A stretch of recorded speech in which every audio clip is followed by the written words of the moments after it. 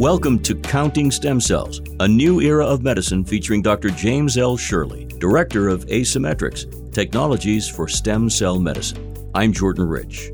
The question to kick off today's podcast, what's needed to count stem cells?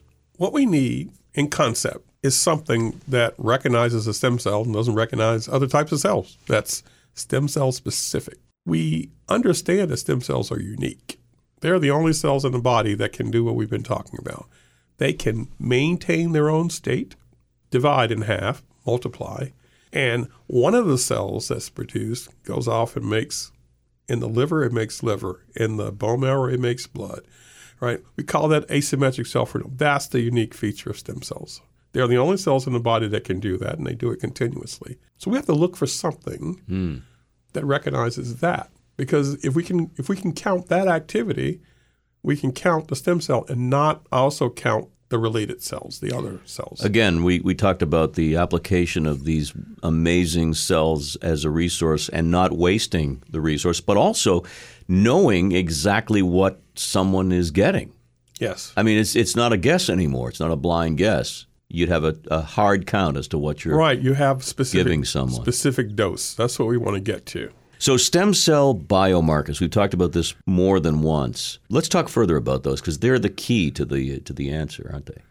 In a way, we have a different kind of biomarker. So I'll tell you, every time we go out and we talk with either practitioners in the field, we say, hey, guess what? We got a new stem cell counting method. They ask me, what's your biomarker? Okay. Okay. We don't have a traditional biomarker. We're counting the cell's activity. We're counting that asymmetric self-renewal. Our company is called Asymmetrics. Yes, it is. And the reason is because everything we do is based on understanding that stem cells have this unique ability to divide asymmetrically. And so that's our biomarker. Our biomarker is the function of the cell. And the way we count it is by having a way to monitor that activity. So thinking out of the cell box in this case, you have come up with a new approach, a new direction. As you said earlier, the biomarkers traditionally have been very difficult to spot because they're mixed in with all the other cells. Yeah. So how did you turn this idea into something functioning, into something that actually works, that people should be excited about? Yeah. So it turns out that we did it with understanding the stem cell biology, which is my expertise, and mathematics. Right. So it goes something like this. If you take any human tissue and put it into culture and let the cells grow, and you follow how that culture changes over time, its behavior is related to the tissue stem cells that are present in that culture. The reason for that is that stem cells are the only cells in the body which in the culture can grow indefinitely. Everything else that gets produced by the stem cell has some finite life. So what we can do is take any human tissue, culture it, do very simple total cell counting, and then we have this wonderful, I don't want to say it's magical, but we have this computer software program that allows us to take that data and extract from it the responsibility of the stem cell, the activity of the stem cell. Because the stem cell is the rate-limiting cell in the system. Anything that happens afterwards, if you can take a computer and just basically back calculate, you can get to how many stem cells are responsible for the output. So it's a combination of cell biology around stem cells and specialized computing that allows us to extract that information. And we're talking about something that has not previously been accomplished. We're talking about a new standard in counting. That's right. And of course, Jordan, one of our challenges has been when you have a new test, how do you validate it? How do I tell you, show you, or in this case, practitioners in the field, that we in fact can count stem cells as I say we can, when there has been no way to count them before? So here's what we do. We take advantage of existing knowledge. So for instance, we talked earlier about this biomarker that doesn't just recognize stem cells, it also recognizes related progenitor cells. So you can't use it to count. But we can use it to validate our method. And the reason is this. That biomarker, the CD34, can be used to remove stem cells and the other cells that have that biomarker out of a tube. So we do our count on total bone marrow, And then what we do is we do our count when we take that stem cell binding agent and remove the stem cells from the tube. That's where the math comes in. Right. That's where the math comes in. Exactly. And what we show then is that when we count the tube where the stem cells and the progenitor cells have been removed, we don't count any stem cells. And when we count the tube that got those extracted cells, the stem cell fraction is higher. So we can use existing knowledge about stem cell behavior and use our counting tool to show that we get the appropriate counts when we make those modifications. And that's been very powerful. I'll give you one other example of what we can do.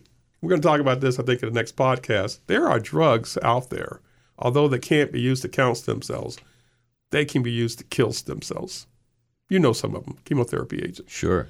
So we can show that when we treat a sample with one of those drugs, the stem cell count goes away because the stem cells have been killed.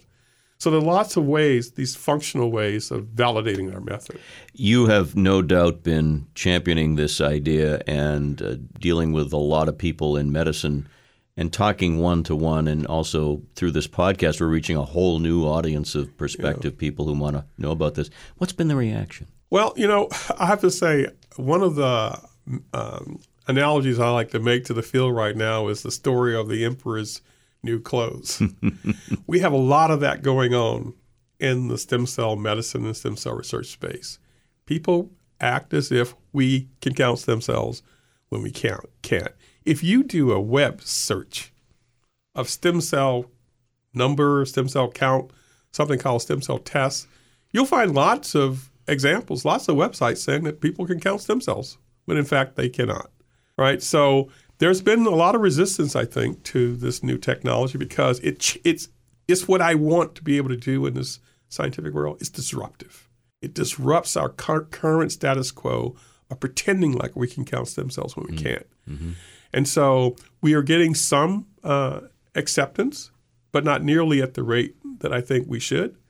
And one of the reasons that we want to talk more broadly, as we're doing now, so that others who are not experts in the field understand that the problem exists and that now there is a way to do something about that problem and start asking for stem cell counts. That's why I say there are patients who are going to be hearing this, or people affected by some kind of issue that know the promise of stem cells. And anytime, there's a promising development, we, the public, want to know more. I think that's going to be a very important cog in this wheel of acceptance. Yes. Absolutely. Now, you mentioned drugs and applications. We're going to take it in the next episode another step further to talk about drug development and the stem cell counting methods. Mm-hmm. Needless to say, you are ready to talk further with anyone who wants to ask you questions directly, and we tell people at the end of each podcast how they can do that, but you're ready and willing and able to tell your story. That's right. Anyone who's interested in addressing this issue, we want to talk with them. In our next episode of this podcast series, a stem cell counting need in drug development. You've been listening to Counting Stem Cells, A New Era of Medicine, a series of informative podcasts produced by Asymmetrics, technologies for stem cell medicine. To learn more, please visit asymmetrics.com. That's ASYMMETREX.com.